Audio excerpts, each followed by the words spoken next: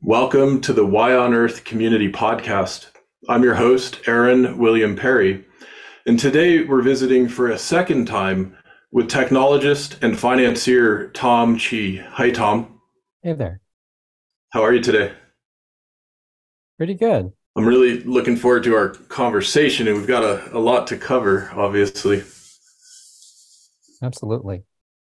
Tom Chi is the founder of @ONE Ventures, which has already deployed over $100 million into several companies working on regeneration, stewardship, and sustainability technologies. Some of these companies include Iron Ox, which is robotic agriculture, Dendra Systems, which is drone tree planting, True, which is advanced air conditioning, Wild Earth, sustainable pet products, Epochs Core, 3D printed low carbon geopolymer cement and robotic masonry, and several others. And is in the middle now of a second fund, which is looking to deploy somewhere in the vicinity of $300 million in the coming months and quarters. And we're so excited, Tom, to see the progress with all that you're doing with these important technologies, and to hear that the first fund has gone so well. And just in case some of our audience don't know, just to give a little more on your background, Tom went to Cornell University, and prior to launching @ONE Ventures, did a number of technology projects and products with companies like Microsoft Outlook, Yahoo Search, Google, etc., and was involved in the Google Glass and Google self-driving car development efforts. And so, yeah, we're gonna have a lot of talk about today, including some specific technologies, some of the view you have into the phases of our economic development relative to sustainability technologies. We'll chat a little bit about AI even. And to kick things off, Tom, I just thought I'd ask you openly, how are things at @ONE Ventures, and what's happening that's got you excited at this time? Yeah, things are going very well.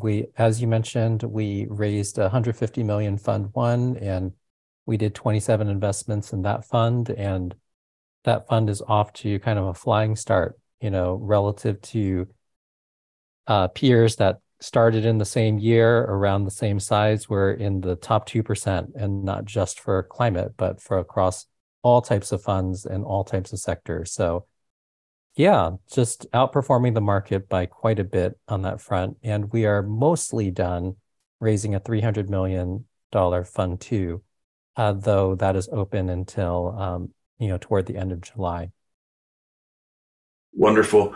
And I imagine you're already eyeing a number of investment opportunities, and probably it's not at this stage appropriate to talk about many of them or any of them in great detail, but I'm curious if you're seeing emerging trends in the technology as it relates to sustainability, as it relates to ecology restoration, as it relates to climate change mitigation. Are you seeing anything that's emerged in the last several months since you launched Fund 1?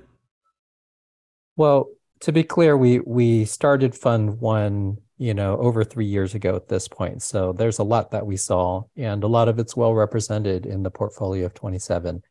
For Fund 2, we did our first close in Fund 2 last summer. So we've already had some time with Fund 2, but you basically open up the fundraising window for a little bit. So, there's some time for folks to come in.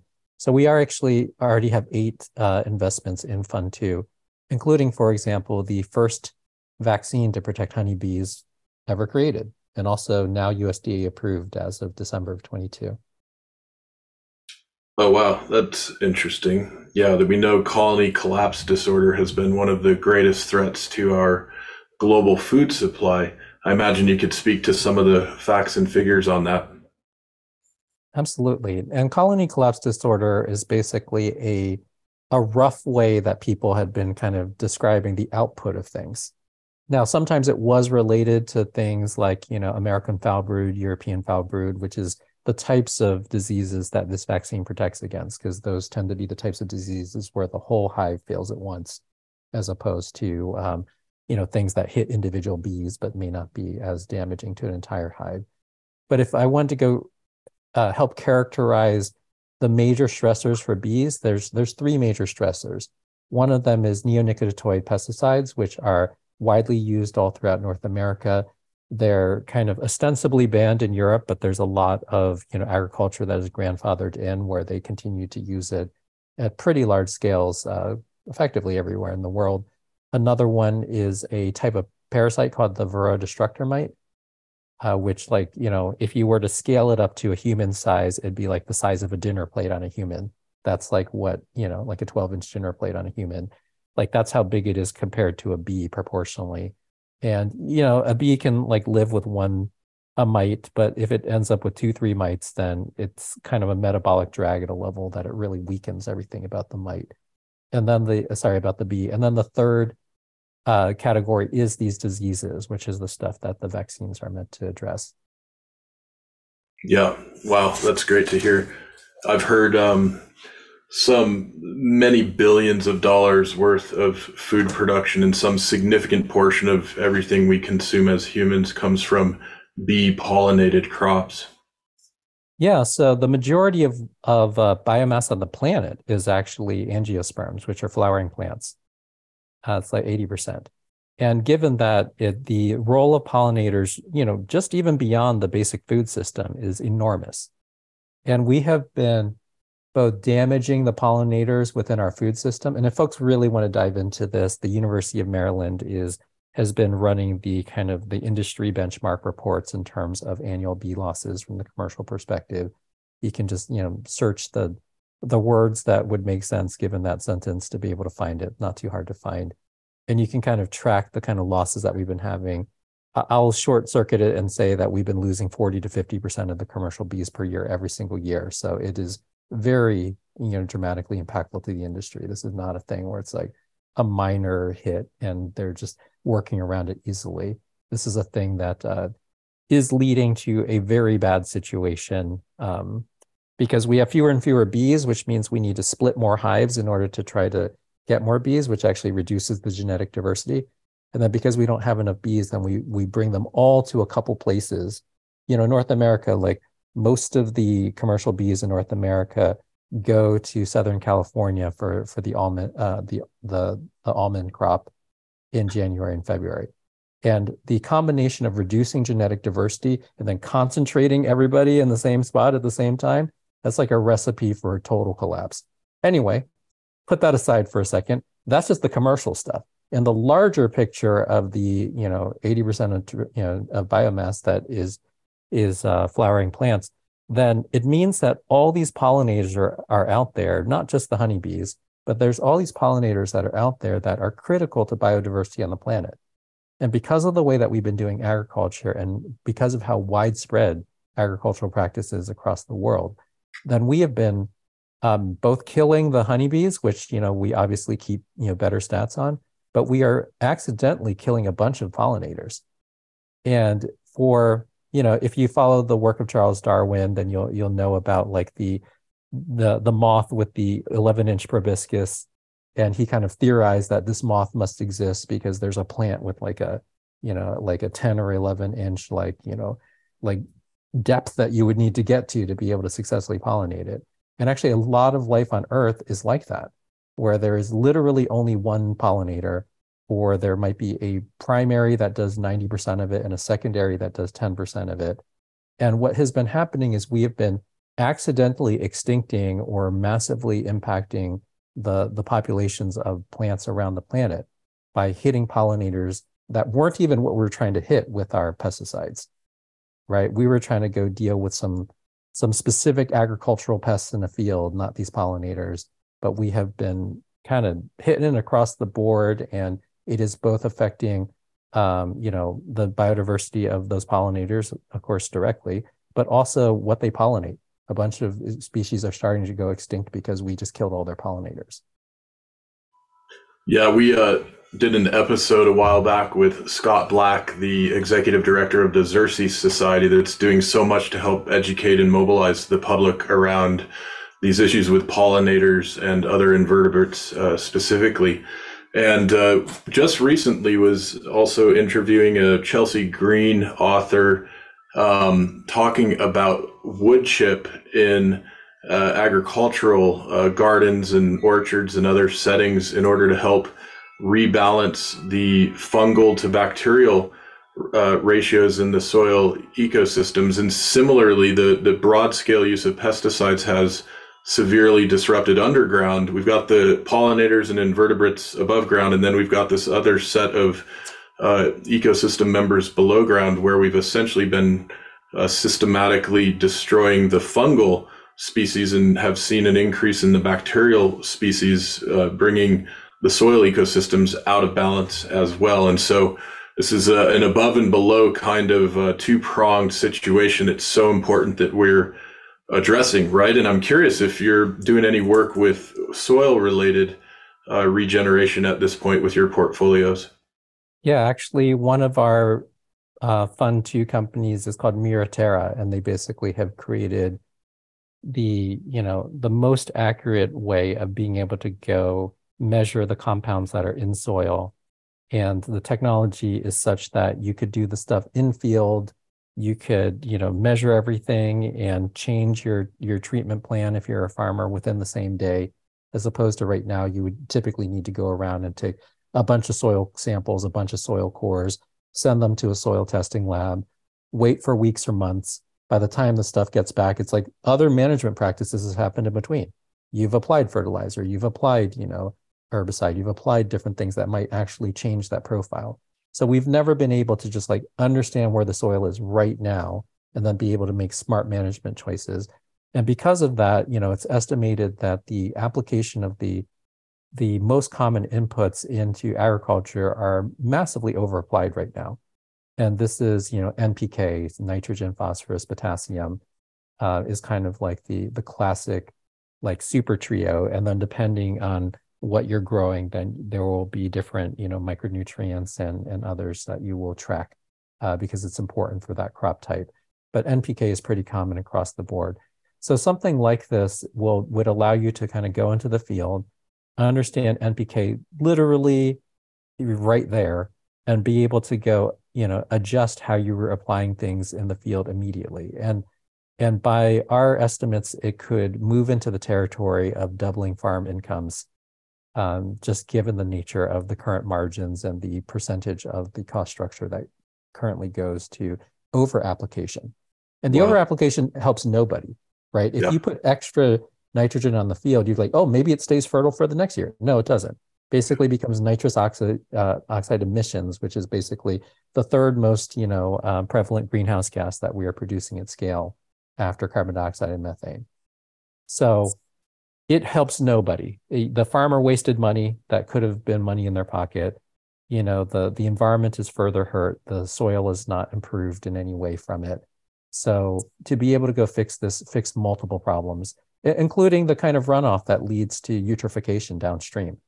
Yep. Now, These there are is one known. other one other like benefit and tweak to this is in the process of being able to like grab NPK, the same instrument doesn't just get three things.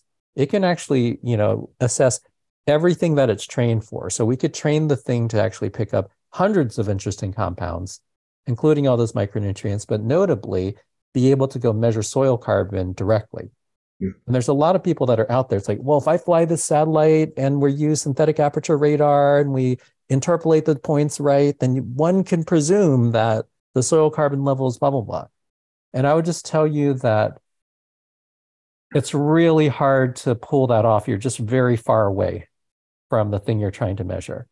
And a farmer walking their field, just kind of pointing this instrument at a number of things, you can get insanely more accurate. And if you wanted to be able to enroll farmers into, the larger system of carbon markets, then it's helpful to be able to just get very accurate measurements close up.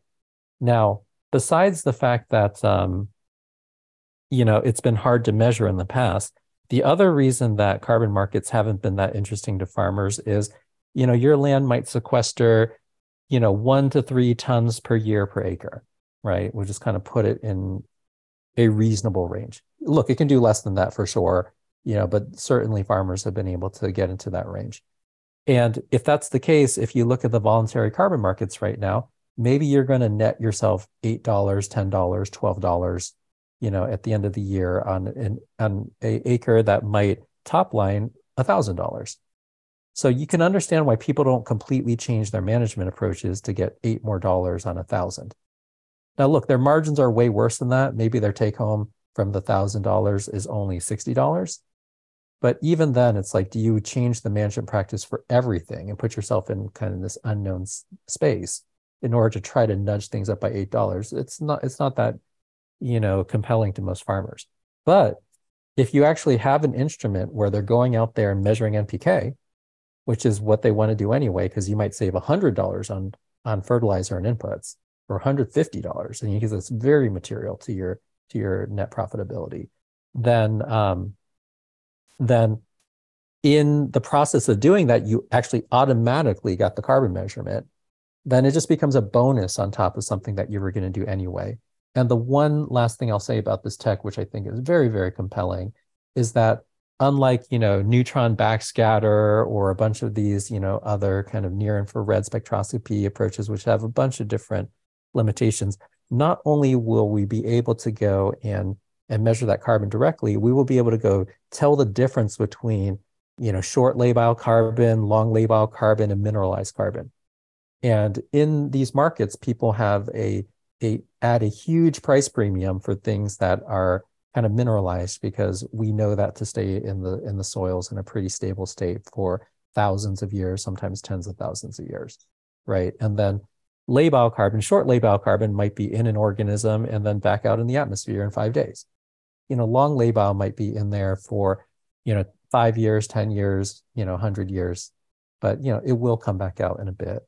But to be able to understand the relative proportions and kind of teach farmers from that direct measurement, to be able to manage things in a way that massively improve their profitability, but also kind of creates that on-ramp for a relationship to carbon markets. It's very exciting on a bunch of fronts. We could not be more excited about the kind of forward potential of that type of tech getting into the world. Oh, it's so wonderful. So that's Mira Terra. And just for some of our audience that may not know the term eutrophication, this is essentially when we overload in water environments the nutrient density, we lead to essentially oxygen-starved situations, leading to major dead zones in many of our river deltas worldwide. And so this is a really significant issue where our major river systems meet the oceans of the world. And I didn't catch it. It is the highest form of water pollution in the world by volume, and it has very substantial ecological effects. Yeah. I didn't catch the name of the honeybee vaccine company, if you mentioned it and want to share it. That's called Dalan Animal Health, DALAN. Cool. I want to be sure to share with our audience also, Tom, this wonderful talk that you gave at one of your annual general meetings and shared with me and with our Y on Earth community, State of the Planet talk. And we're going to make this available in the show notes and probably through the Y on Earth community blog page for folks to check it out themselves. In this talk, you mentioned several really interesting things about emerging technologies, about some of the trends that you're tracking.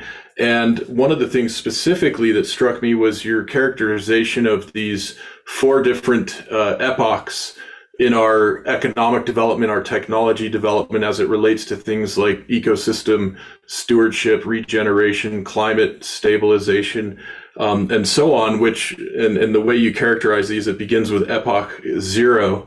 Can you walk us through this framework and tell us a bit about this? Yeah, so, I'm glad you'll be able to kind of post it for folks to see the full talk, because full talk's like an hour, so there's no way I'm going to be able to fit it in like a 5-minute answer or whatever. But it's called the 3 epochs of ecological technology, because there's 3 where you're actually trying to get better relative to the relationship of economy to ecology, and then the 0th one is the one we're in right now, which is the fully extractive economy. So Epoch Zero is the extractive economy, and the gist of the extractive economy is that natural resources are understood to be commodities. People achieve financial leverage by basically scaling extraction. So if the same equipment can cut down twice as many trees in a day, then boom, that's scale, guys. That's how we get leverage. And then economic indicators in that kind of framework, which is, remember, the framework of today, tend to either be uncoupled, but more often antithetical to ecological goals. So like on one hand, you might look at that and you say like, yeah, okay, sure. The same machine or version 2.0 of that machine can cut down twice as many trees per day. Yeah, I would make a lot more money like that. It's a big economic win. But you can see how that's like directly against, the ecological health indicators. So effectively, like in this current epoch, to run an economy, we cannot help but destroy the ecology. Now, if you think about where we could be going instead of that, because it's like, well, what are we even talking about? You're just describing the world today. Is there any other thing you could do? Then the epoch beyond that is called the material productivity economy. And the gist of material productivity is it asks a slightly different question. It asks, well, first it recognizes that, instead of resources just being commodities, that resources, natural resources are still commodities in this framework, but with practical natural limits. And we actually see a bunch of economic frameworks, whether it's donut economics or whether it's, or like the different kind of analyses of like, oh, we're using 3.5 Earths of this resource, that kind of thing, that are basically trying to talk about the commodities with practical limits kind of thing. So all of that thinking fits in a material productivity epoch, which, by the way, there's still 2 more epochs beyond that. So but that said, this is the epoch which is closest to us. And because of it, it's the one that we can most practically work on today. But getting to it, if you understand that commodities have practical limits, then what it means to get better at a material productivity economy is you ask yourself the question, well, how do I get more financial leverage by more judicious and effective use of the same amount of material or the same amount of energy? So for example, like if I go and take a handful of sand could be sold to the construction market for literally pennies, right? Fraction of a penny for a handful of sand. But the same amount of mass in a handful of sand could be used to go make 100 microchips. And that might get you back like $5,000 worth of top line revenue compared to, if you're selling it to like through a sand and gravel situation to construction, it might be 1 penny. Now, that was the same amount of physical material. We had to do different things to it, but like we got more material productivity out of it. That's why it's called the material productivity epoch. And the same sort of question around materials can be asked around energy. So for each, kilowatt or joule or BTU, you pick your favorite, unit of energy, then how do we get the most benefit? Whether it's economic benefit, social benefit, ecological benefit. That's the question that the material productivity epoch asks of us. Now, like I said, this is the one that's closest to us, and most of the folks that talk about sustainability are talking about different variations of this epoch. But in our work, and if people spend time with the talk, then you will hear that there's a couple epochs beyond this. And the next epoch is kind of the first really big jump. So epoch 2, because everything until now is like, look, natural resources are commodities. We just got to be smarter with it. We need to have an outer ring to the donut. We need to have an inner ring to the donut. Hey, right? Like we just got to be smarter about some of these things. But epoch 2 is the first big jump. And this is basically, instead of understanding natural resources as commodities, what if we understood the actual resource is healthy ecosystem metabolics. So not nouns, not the nouns of tonnage of wood extracted, lumber extracted, not the nouns of, tonnage of like mined ore extracted, which is the way that we think about economic growth right now and resources right now. But like thinking and which are also nouns, right? Those are basically just like this is a thing that I can sell you. It's a noun. If instead you have the big shift of starting to think about ecosystem metabolics, you start to understand the resources of the verb. The watershed is a verb. For a watershed to be healthy actually creates an enormous amount of economic value. Now we find out that it's enormous amount of economic value when we mess it up, right? When we dam it, or we mess up, poison the groundwater, or like, put a bunch of fertilizer in there so it's eutrophied and so on and so forth, right? Like we find out later that, oh my gosh, this was actually the resource. Now, what is a watershed? A watershed is not a noun that I can like pick up and sell you. Like I can sell you like a couple tons of timber, or I can sell you a couple, tons of a specific extracted ore, or even like a service, right? Like a watershed is effectively only healthy if the verb is going right. And you need to like get out of that mindset of like, oh, well, what even happens on a market exchange? A market exchange is basically selling nouns. Oh, this stock is a noun and it represents a company that does this type of extraction, and that's a bunch of nouns. And if you get out of that entire thinking, if you get out of that line of thinking entirely, and you start to understand we are only here because of a series of healthy, ecological metabolic verbs. And to the extent that we start to treat those verbs as actually the core of where economic, wealth comes from, then we will start treating the whole thing quite differently. Now, there's been a bunch of like, partial stabs at this. So for example, valuing nature-based services is an example of that. But in a way, that's kind of taking the verb and trying to move it back into a noun frame and be like, see, like it's worth this, as opposed to the ore that you would have got was worth that, right? But the problem with that frame is you're not valuing the metabolics directly. And because you're not valuing it directly, we might discover a new type of ore that is just more valuable than the ecosystem service. And all of a sudden, it all explodes. So like, I'm not saying that people should not do that type of work. I'm just saying that it has programmed in it a type of fragility, because the foundational thought process is still trading nouns in a market, as opposed to the verbs are the source of all economic value, and in a way they are sacred.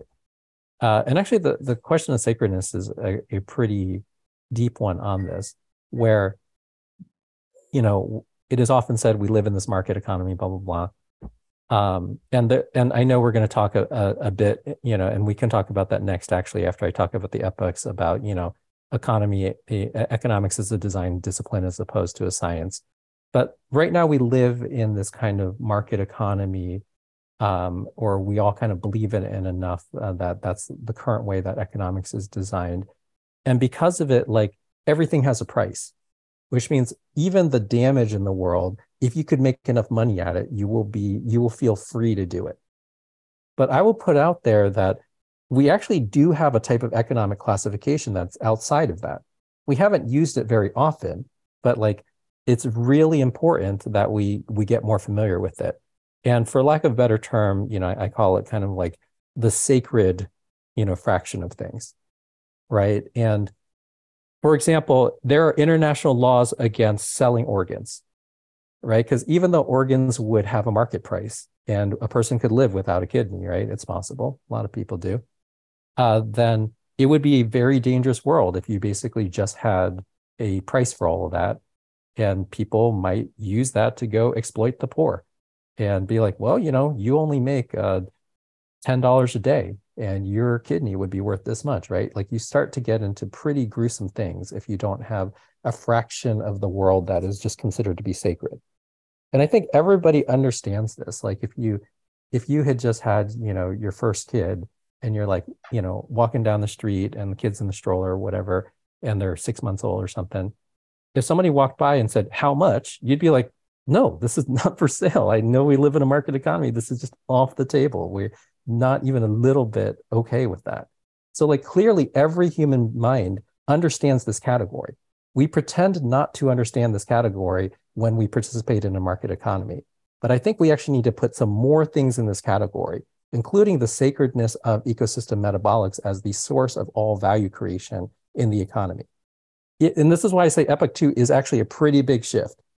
Now, if you get that done, then where you get financial leverage is not from the machine that can extract stuff twice as fast.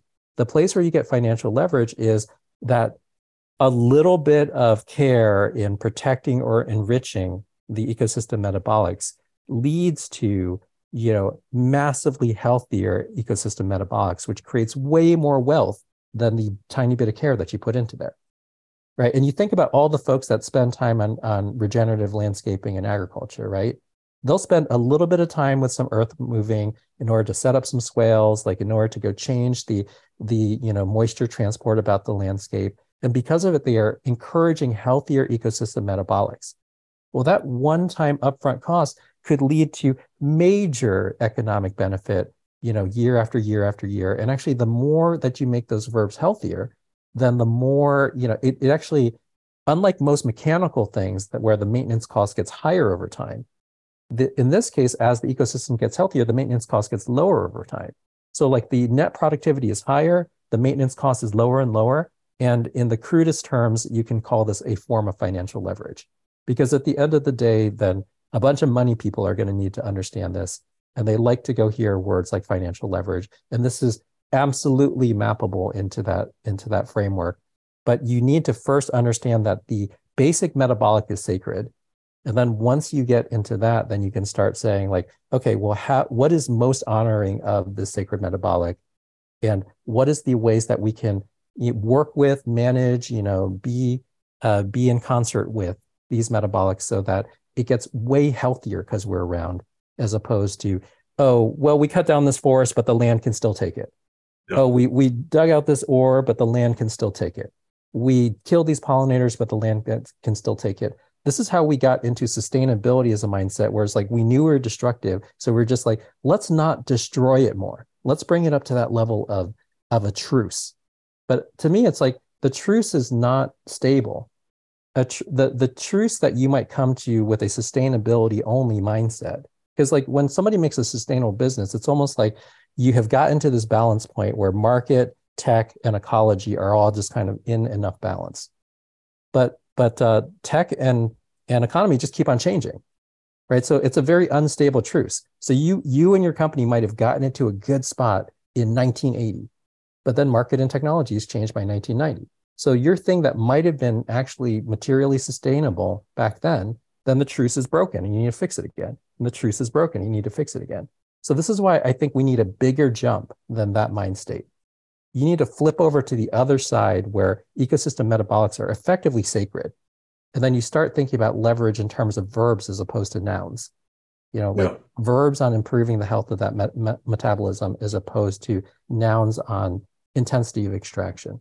Let Anyways, me interject with a quick question on this, because it's such a beautiful articulation of vision and hopefully where we're headed with Epoch 2. And the way you just articulated it really complements the way you did in this other video we're making available.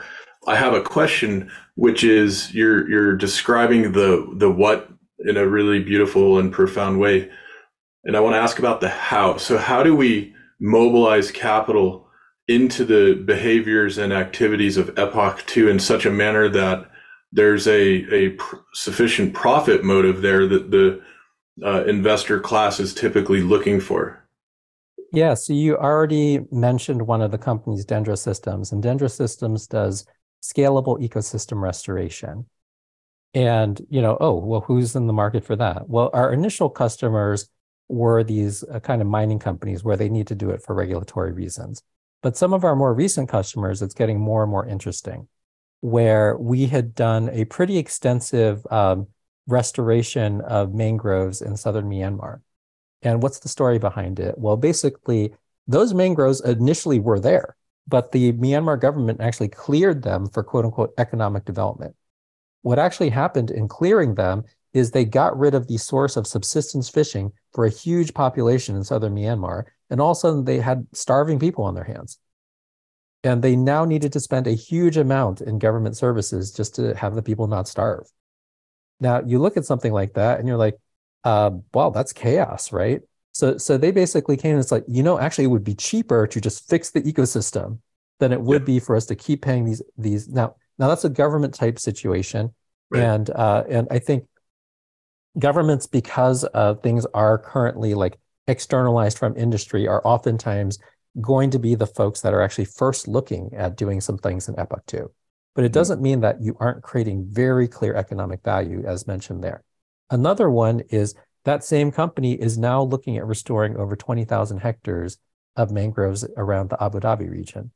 And what you may or may not know about it is they cleared their mangroves some decades ago as well. And, and Abu Dhabi has developed quite a bit, over those decades. And because of it, people want to have beachfront property and they want to be able to go to the shore. But because they destroyed all these kind of natural erosion barriers, then they're needing to go out there and mine sand for literally billions of dollars in order to just dump them there and hope that it doesn't erode away, which of course it does. So you look at this as like, well, wouldn't it be way cheaper for you to actually fix this by spending $50 million putting the ecosystem back in place than it would be for you to spend billions of dollars, trying to go and dredge sand and dump it in some other place that just erodes away. And we have this all over the place in the barrier islands along the eastern, coast of North America. It's just everywhere this type of, quote unquote, business is happening that is honestly, once again, just both ecological chaos and economic chaos. Are you seeing the insurance and reinsurance stakeholders as being interested in some of these strategies? Because obviously around coastal areas, for example, when we get severe storms, there's tremendous property loss in many instances that would have been mitigated by healthy mangrove ecosystems. Yeah, so absolutely, that is in the mix, and actually specifically to the insurance question, though this is not a mangrove project. The Nature Conservancy created the first insurance policy for coral reefs. And basically the way that it was, the first one launched in Quintana Roo, state in Mexico, along the Gulf Coast. And basically the way that it worked was, look, we know that if a storm does a direct hit against a populated area along the shore, in the US, it's like a $50 to $150 billion cost. And a lot of that is borne by insurance, right? Some of it just goes to losses to property owners and all that kind of thing, but like a lot of it's borne by insurance. And because of this, like the Nature Conservancy has been working with insurance companies and basically saying, yo, what if, we could set up a type of insurance? Because we know that having a really healthy coral reef not too far from the shore actually dramatically reduces wave energy, because like coral reefs are almost kind of shaped like fractals. And they're like really stuck on the ground, as opposed to we tried to do civil engineering where we like make these big concrete jacks and we like drop them in the water. And then it's like, that's going to stay forever. That thing like weighs 20 tons. And then you pop over there 3 years later and it's like 10 miles away from when you dropped it. And it's like, whoops. Now coral reef doesn't have that problem. A coral reef is meant to be in the waves and it absorbs a huge amount of wave energy, like 90% of that wave energy that might be coming from storms, both because of it's truly anchored to the ground naturally, and because of intrinsic in its shape. And given this, the Nature Conservancy set it up where they said, look, Quintana Roo, if you get a Cat 3 direct hit or above, then this insurance policy is going to pay out, and it's going to pay out money to be able to restore that reef, because your reef will be partially damaged in the process of kind of saving your town. But like you would save so much more money by being able to have that healthy reef, as opposed to needing to deal with $50 billion of insurance payouts or damage on shore after a storm. And that policy actually successfully paid out, 5 years ago. It actually only took 2 years before a Cat 3 or above storm hit there, because, hey, welcome to the 21st century. But like now that has happened, then the Nature Conservancy is now looking at expanding that to like 20 to 25 more sites. Wow. And something like that is now looking into, well, there could be a business around the restoration of those reefs in order to encourage a better metabolic relationship, in this case with coastal hydrology, right? So now this is not a portfolio company. Dendra Systems is a portfolio company, but this is a project that I am working on, directly because I helped to start it, as a company called ReefGen, which basically is coral planting robots and seagrass planting robots. So they're basically robots that are designed to be able to work in nearshore conditions, which is quite challenging because you're in the surf zone and water has a lot of mass, so it wants to toss your robot around. But I can get into a lot of the details on how to make a stable platform that can go do seagrass and coral planting. But as of today, ReefGen is the first. Um, it is the program that has created the robot that has done the first live planting of corals back into a reef. And it is also the first that has done the first live planting of seagrasses back into seagrass meadows. And they're able to do it at a cost structure and a speed that human teams, will not be able to match. And this is effectively technology which is investable, that is leaning into creating healthier metabolics. And in the Mhm. process of creating healthier metabolics, you're getting direct economic benefit. In this case, saving a $50 billion bill. Yeah. I love this. I love this, Tom, and this big step that we're taking toward Epoch 2, and that folks like you are helping us take, has me certainly excited and hopeful. And I'm curious now if you could walk us through Epoch 3, which is yet another big step, right? It's a really big step. Yeah. And this one's extremely important. And Epoch 3, I don't have a better phrase for it than the maximization of diverse nutrient flows. And the reason I call it that is the maximization of diverse nutrient flows is effectively what life has been trying to do on Earth since the beginning. And honestly, probably all life in the universe is trying to do this. And what it means is you start with a world where you don't have, an interesting amount of life. You don't have an interesting amount of nutrients being exchanged in order to go support life. So you go to the early Earth, right? During the Hadean period, maybe the first bacteria were starting, and it was billions of years where all we had was like single-celled organisms, and so not very much diversity, and certainly not maximized relative to what could ultimately come on Earth, right? Then you fast forward through the Cambrian explosion, all these sorts of things happen, that where today we have a very biodiverse planet, and every organism in an ecosystem, if the ecosystem is going well, actually helps to further maximize the movement of diverse nutrient flows, right? Basically, the maximum amount of nutrient flow and the highest diversity of nutrient flow. That's what all of life is working toward. So this is almost like the parent metabolic above all metabolics. Like all these other natural metabolics, kind of like roll up into life's, kind of quest to go do that. And if we were to start aligning our economy with that level of intensity, with that level of understanding, then there's a talk that was done by Richard Feynman, back in 1959, I believe, and it's called Plenty of Room at the Bottom. And in that talk, because he's a physicist, he basically, highlighted the fact that, hey, we've been building machines at a particular scale, like the scale of like a handheld thing, like, a hammer or like a tractor or, whatever, like a calculator, right? But actually, we can make things way smaller than that. There's no reason that like the physics doesn't break down if you made it 1,000 times smaller. The physics doesn't stop working if you make it, 10,000 times smaller. So he basically posited that there was going to be entirely new economies that we create that could be highly beneficial if we were to explore the room at the bottom.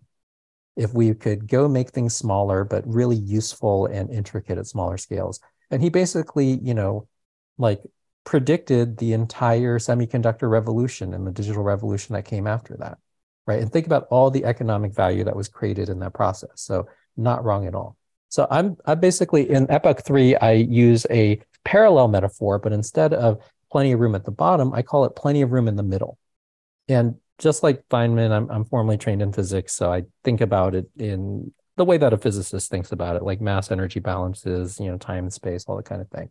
So like one simple way to understand the Earth system is that almost all the energy for life is coming from the sun.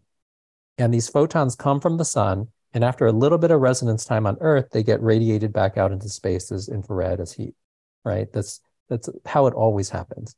Now, if you have and honestly, if it didn't happen like that, the Earth would massively overheat. And if it didn't, if all the energy stayed, if more energy was emitted than was arriving from the sun, then the Earth would cool to like, a ball of ice, be totally, super cold. Like, what cold means in space is very, very cold. So ice is not even the right framing for it, but you get it. Now, so this is always in balance. What the raising of temperature on the planet is it means that the energy that comes here is resident with us a bit longer before it goes back out to space. But the inflow and outflow is still always the same. Now, given this, there's an interesting question of what you can do in the middle. Because I call the middle the time between the photon arriving and the photon, radiating back out into space in the form of infrared or heat. And there's a couple different scenarios for the middle. Like in the middle, the photon could hit a rock and it could immediately go and radiate back out into space, in which case zero organisms were benefited by that. Right? Maybe if a lizard goes and lays on the rock later, I'd be like, oh, it warmed my belly a little bit. But there's plenty of times a lizard doesn't go lay on that rock. So like most of the time, these photons, just zero organisms are benefited. Now let's upgrade that to a slightly better case. Imagine that photon arrives and in the middle, instead of hitting a rock and going away, it actually hits a solar panel. Well, now the people in a household, maybe a couple people, 3, 4, 5 people might benefit from it. And that's way better than zero organisms, right? But now imagine that photon comes and hits a green leafy plant. And in the process, it helps to fuel the life of that plant. That plant, the plant sugars that are synthesized from photosynthesis go down into the soil and drive the entire, soil microbiome and the soil ecosystem. An herbivore might come by later and eat that plant. A predator might go and eat that herbivore, like detrivores might eat that predator some point in the future. And now we're moving into the category of dozens of large organisms and billions of tiny organisms, might be benefited from these photons coming in and out with that at the middle. And if we start to understand that we can grow our economy by really enriching how much life is benefited in the middle, as opposed to benefit our economy by extracting the most in the least amount of time in order to make a couple humans the wealthiest, that they possibly can be, then we will have such a different frame relative to the creation of value in an economy that, and not only that will the frame be different, but the frame will be intrinsically aligned with what life in the universe is trying to do, which is the maximization of diverse nutrient flows. So that's effectively what Epoch 3 is about. And kind of, there's almost nothing that we're doing yet in that area. Though in the talk, I suggest one, which is now in that company Miraterra. So there you go. Yeah, I love it, Tom. And, we are putting together a book on regenerative finance, social enterprise, stewardship, philanthropy, and ecocene economics, for which we're including a number of essays from various VIP thought leaders on these topics. And of course, you're contributing the essay called Plenty of Room in the Middle for this project. And so we're really excited. It's a bit of foreshadowing for our audience. This will be out hopefully in the next handful of months here in 2023. And I want to pause really fast to remind our audience, this is the Why on Earth Community Podcast. I'm your host, Aaron William Perry. Today, we're visiting for a second time with Tom Chi, the technologist and financier founder of @ONE Ventures, focused on regenerative and stewardship-oriented technologies. I want to give a quick shout out to a few of our sponsors, including Chelsea Green Publishing. And I mentioned earlier in the discussion, one of their authors, this is Ben Raskin, whose Woodchip Handbook has a lot to tell us about working in our own gardens and our own orchards and localized ecosystems with the soil ecology, the plants, the woody biomass, etc. And we've got on our partners and supporters page links to Chelsea Green Publishing and other sponsors like Purium Organic Superfoods, Waylay Waters, where you can get discounts on products. Chelsea Green is offering a 35% discount using the code YOE35. Purium Organic Superfoods is offering $50 off your first order. I use these every day myself. Love them. They're great. Keeping me hydrated and full of good nutrients. And want to be sure to mention Dr. Bronner's as well as our friends at Soilworks, one of the social enterprises we stood up that has blended biodynamic preparations in a jar that you can use for your garden, your yard, your houseplants even. And of course, a very special thank you to our ambassadors who are very engaged in our work. We have a monthly online meetup, Regeneration Renaissance Roundtable Meetup, the first Sunday of each month. You can go to whyonearth.org/live to register for any of those. Those are at 11:33 a.m. Rocky Mountain time, Colorado time, if you'd like to join the first Sunday of each month. And many of our ambassadors contribute to the Y on Earth community's work through our monthly giving program. And you can go to the donate button at whyonearth.org to set up your own monthly giving if you'd like to do so. And if you give at the $33 or greater level, we'll be happy to send you jars of our Waylay Waters, regeneratively grown, biodynamically grown, hemp-infused aromatherapy soaking salts as a thank you each month, depending on the levels that you give. So thanks to everybody who's helping support our podcast series and our stewardship, regeneration, and sustainability work at the Y on Earth community. And of course, we're focusing more and more on some of the important work being done around economics and economic systems, Tom, and you and I have had a chance to chat on this over the last few months.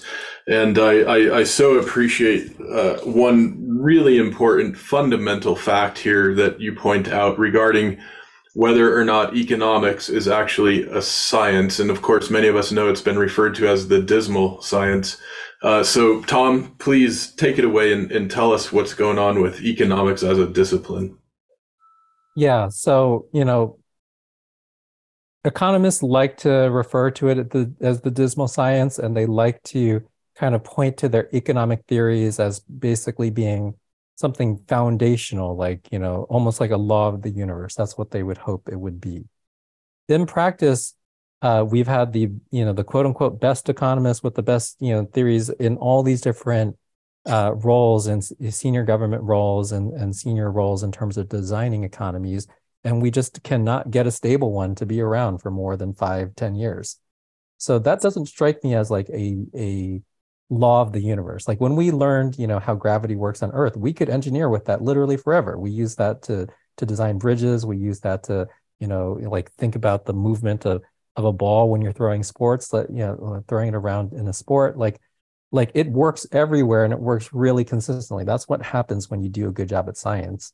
And yeah, in my own career, I was a scientist. I was an astrophysicist for 6 years. So I studied things in the natural world and I understood how they actually worked. And we could repeatedly show that they kind of worked in that way. That's what science is like. Economics is not that at all. Like it clearly doesn't have those artifacts of like discovering a stable thing and that working forever. But it is actually a different sort of thing, which is not a bad thing at all. I like have a lot of respect for this other type of discipline. But it's not a scientific discipline, it's a design discipline. And the nature of a design discipline is you try to make things in a particular way, and then you notice how they work. And based on how they work, you fix the design. So if economics was a toaster and we designed a toaster a particular way, and then 90%, like all of the toast went to the top 1%, and like the bottom 10%, like shocked themselves and died, you'd be like, this is a poorly designed toaster. I don't want 10% of people to like be gravely harmed by the thing that we designed, right? Like, I don't want that, the toast only works for like 1 to 10% of the people, right? And then the other folks get okay toast. Like this would be very poorly designed. Now, because we believe it's a science, or a bunch of the practitioners of it believe that's a science, it's like, guys, there's nothing you can do. This is just how toasters work. Like you just need to accept that 10% of you are going to get shocked and hurt by the thing. That's just how toasters work. You can't improve it. And it's like, this is the cost of not understanding what discipline you're in. Now, we've actually seen that economics is a design discipline because in a lot of different countries around the world, they do it slightly differently from each other. And we'll see in some countries that, their healthcare system works a lot better in terms of total outcomes across the populace. And in other countries, like their labor laws work a lot better, in terms of like being able to have people have, high integrity jobs that they can really build a craft in and really contribute through. And we can see in other places, many opposite effects of that, which is effectively the information that you use to improve how you design. Like a professional designer doesn't have every one of the designs work perfectly the first time. Nobody does. In fact, any professional designer is very used to the fact that 90% of the stuff on the way there you're going to throw out. Ultimately, you'll get to the design that works, whether it's a toaster or a car or like whatever you, or a piece of software. You will eventually get to the design that works and like, does something useful for people. But you are used to throwing 90% of it out. And what, economists have become instead is they're insanely precious about their theories. They don't pay attention to the fact that it ends up hurting a bunch of people at the end. That's not interesting information to them because they believe they have the fundamental theory of so-and-so, which honestly is not even being a good scientist, by the way, because scientists do respond to data that is contrary to their theories. But it's like because economists believe they are practicing some sort of dismal science, and I would say they're dismal at science and it's not a science. But like, as opposed to just embracing the fact that you are designers. And as designers, you should expect to iterate. You should expect to throw things out. You should expect to learn from every type of design that's already deployed, as opposed to saying, well, the USA is the best. We know how to run economies the best. And it's like, well, I don't know. I mean, there's a lot of people. Look, in terms of total GDP, sure, that's a thing. Nice job. Like that's one metric that you might get excited about. But once again, in like the zeroth epoch of ecological sensibility, not even in the first epoch. So you're succeeding at something terrible, by the way. But anyhow, it's like, one might say like, great, if you want to have a bunch of GDP, then there's some stuff that America is doing that works. But if you want to have like a prosperous civilization, then there's a lot of things that we're doing that don't work. And like somebody that was coming at it with a design discipline sensibility is able to go and really synthesize all that information, take in things that counter their early ideas and theories, that counter the early prototypes that they were working with, or even the previous version of their economic product, right? But like, let's get out there and treat it like a design discipline and iterate towards something that really works for people, as opposed to, like putting these people in an ivory tower and believing them without, like a second thought, and then needing to have like massive political change in order to get a little bit of design done. Like imagine we had to march in the streets in order to iterate the next version of a toaster. Like we would have terrible toasters forever. And like right now we're in that state with our economy. Like people need to march in the streets in order to try to like get slightly different people to design the next toaster. Let me ask you this. You spend so much of your time and energy focusing on technologies, entrepreneurs, investors that can really help push us forward through these epochs that you've articulated. I'm curious, when it comes to some of the more social, cultural, even justice-oriented questions that you're now referring to, what do you see as some of the design changes or opportunities, or we might even call them needs, that we need to see a whole lot more of within our economic systems and structures and strategies that would help bring more balance to prosperity widespread among humanity and care of planet simultaneously? Like what's needed? Yeah, I'm glad that you asked that, because one of the most important idea in a design discipline is to understand your design constraints, right? And I ran a bunch of product experience and user research teams and all these sorts of things, and also designers that a lot of times they came from an art background. And I would say I would teach them that art is about freedom, design is about constraints. If you don't understand constraints, you're not going to be able to do a good job of designing. Now, relative to these kind of larger social issues, we should have as a constraint, whether you want to put it, whether you, like in our previous part of the conversation, whether you want to take some aspects of natural metabolics and put it in a category of sacredness. Well, putting it in a category of sacredness is effectively creating a type of design constraint around it, right? So that subsequent economical iterations can factor that in the design discipline of economics as a design constraint. One could also put in there like at various aspects of social justice that we've been waiting for and working on and also marching in the streets for. Once again, it's very slow to get one iteration, to have a 4-year presidential cycle to get one iteration of a design, right? Designers actually would work way better when they can do 5 iterations in a week. So this is why it's taking so long to track. But like, yes, as part of the next rev of economic design, we should have, some way stronger foundations in terms of the design constraints that come from society. And the thing that has like really mucked with us beyond the mythos of economics as a science is this idea of like the invisible hand, where it's like, oh, well, the invisible hand like cares about all people, it lifts all boats. And it's like we've seen many times that it's not true. So like clearly that theory is fully wrong. But to the extent that you believe in that theory, you absolve yourself of all these design constraints. Oh, there's people that are poor today, but the invisible hand will eventually lift their boats. So like we don't need to design anything differently. So that's them basically failing a fundamental design constraint. Like a classic example of design constraint is cost, right? If a thing, is not affordable, then you've failed at your design. But imagine you just got rid of that as a design constraint. And people are like, and like whatever, maybe the drink you're drinking right now, it's like, okay, yeah, we made it the very most nutritious. It's only $40,000 an ounce. And it's like, you have fully failed at this, right? And this is what's happening right now because we haven't added a useful design constraint, both around ecological sacredness and also, societal sacredness. There's some things that we should actually just, deeply care about in society, and they should not be up on the auction block for debate. They should be things that are just understood to be human rights, societal rights, at the purpose of a functioning society.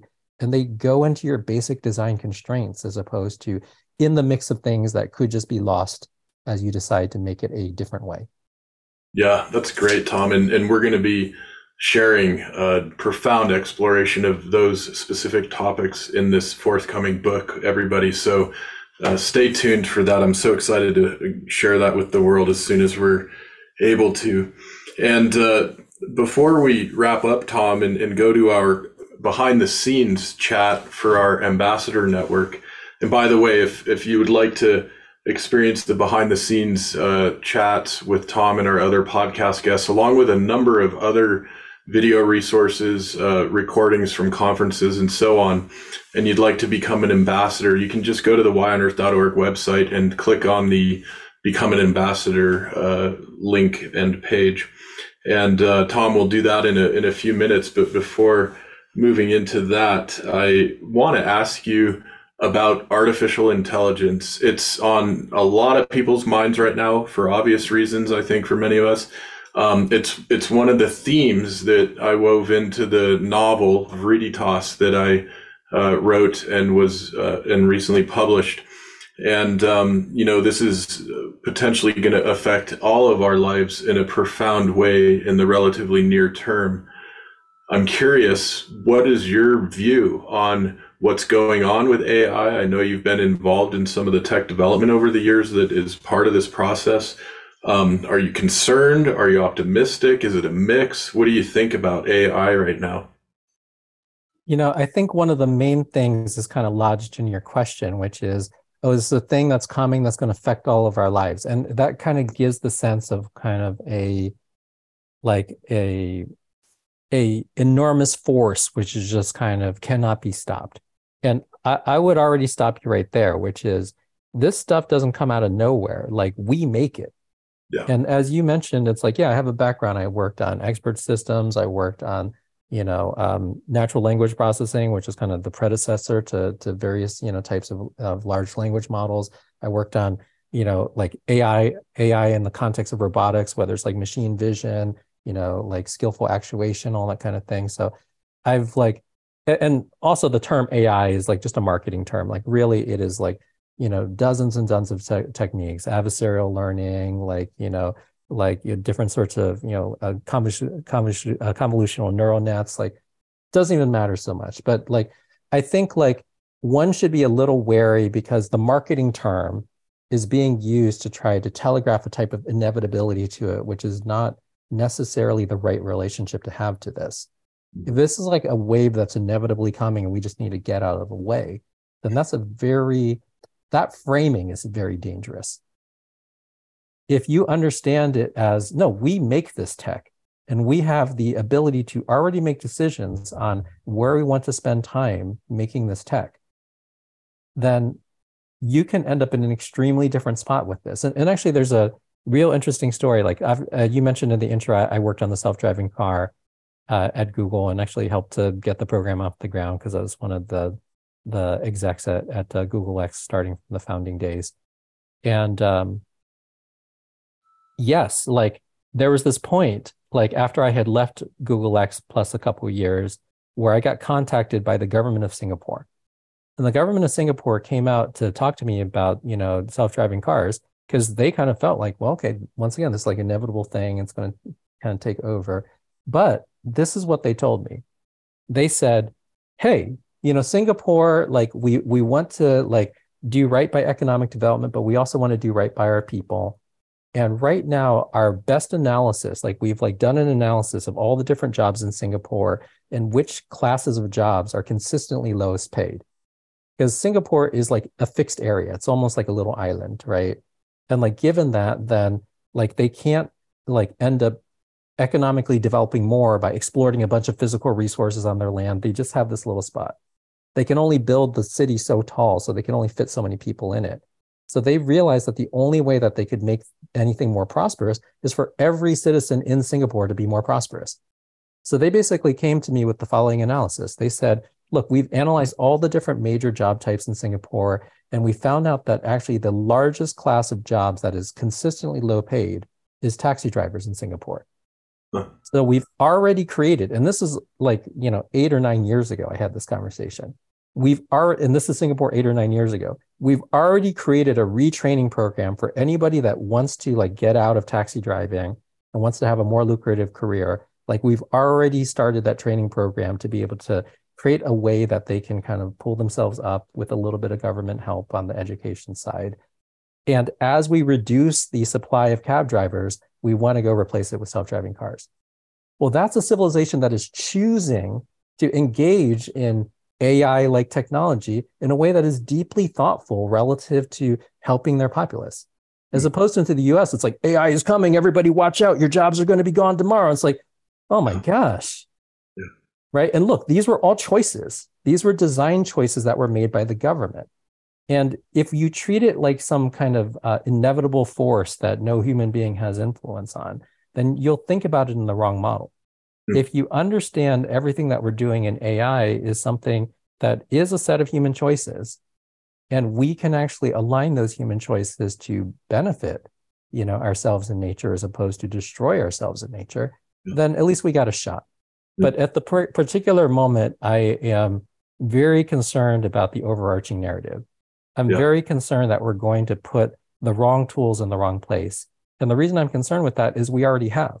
Like the most sophisticated AIs on the planet right now are trading stocks and serving you ads.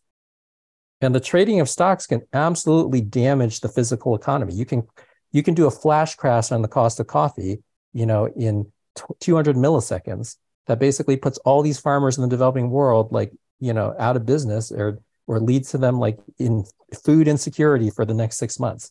Just because of what happened in 200 milliseconds because of a dueling trading algorithm that was running advanced AI, right? So we basically put it in a spot where it can damage the physical economy already. And relative to ads, we actually put it in a spot where it can damage the cognitive economy, right? So I like to, kind of lay it out simply in so much that in the 20th century, we spent most of our technological effort learning how to mine out all the physical resources of the planet, whether that's oil and gas, whether it's, mined materials like metals, that sort of thing, whether it's timber, all that kind of thing. We spent most of the 20th century strip mining the physical resources of the planet. And it looks like we're lining up the 21st century to strip mine the cognitive resources of the planet. Because there's a finite number of people on the planet. We're going to have a finite number of coherent thoughts in our lives. And to the extent that those are poisoned by advertising, poisoned by misinformation, poisoned by things where some other person gets an economic benefit on the other side of it, which is true in strip mining as well. But like doing it in a thoughtless way, like ocean trawling, like strip mining, like all these ways that we've done it, we're taking the same metaphor and now we're using it in this new plane of existence. And AI is going to be extremely central to the strip mining of the cognitive resources of the planet, unless we start thinking about it differently very soon, because it's already in a dangerous spot.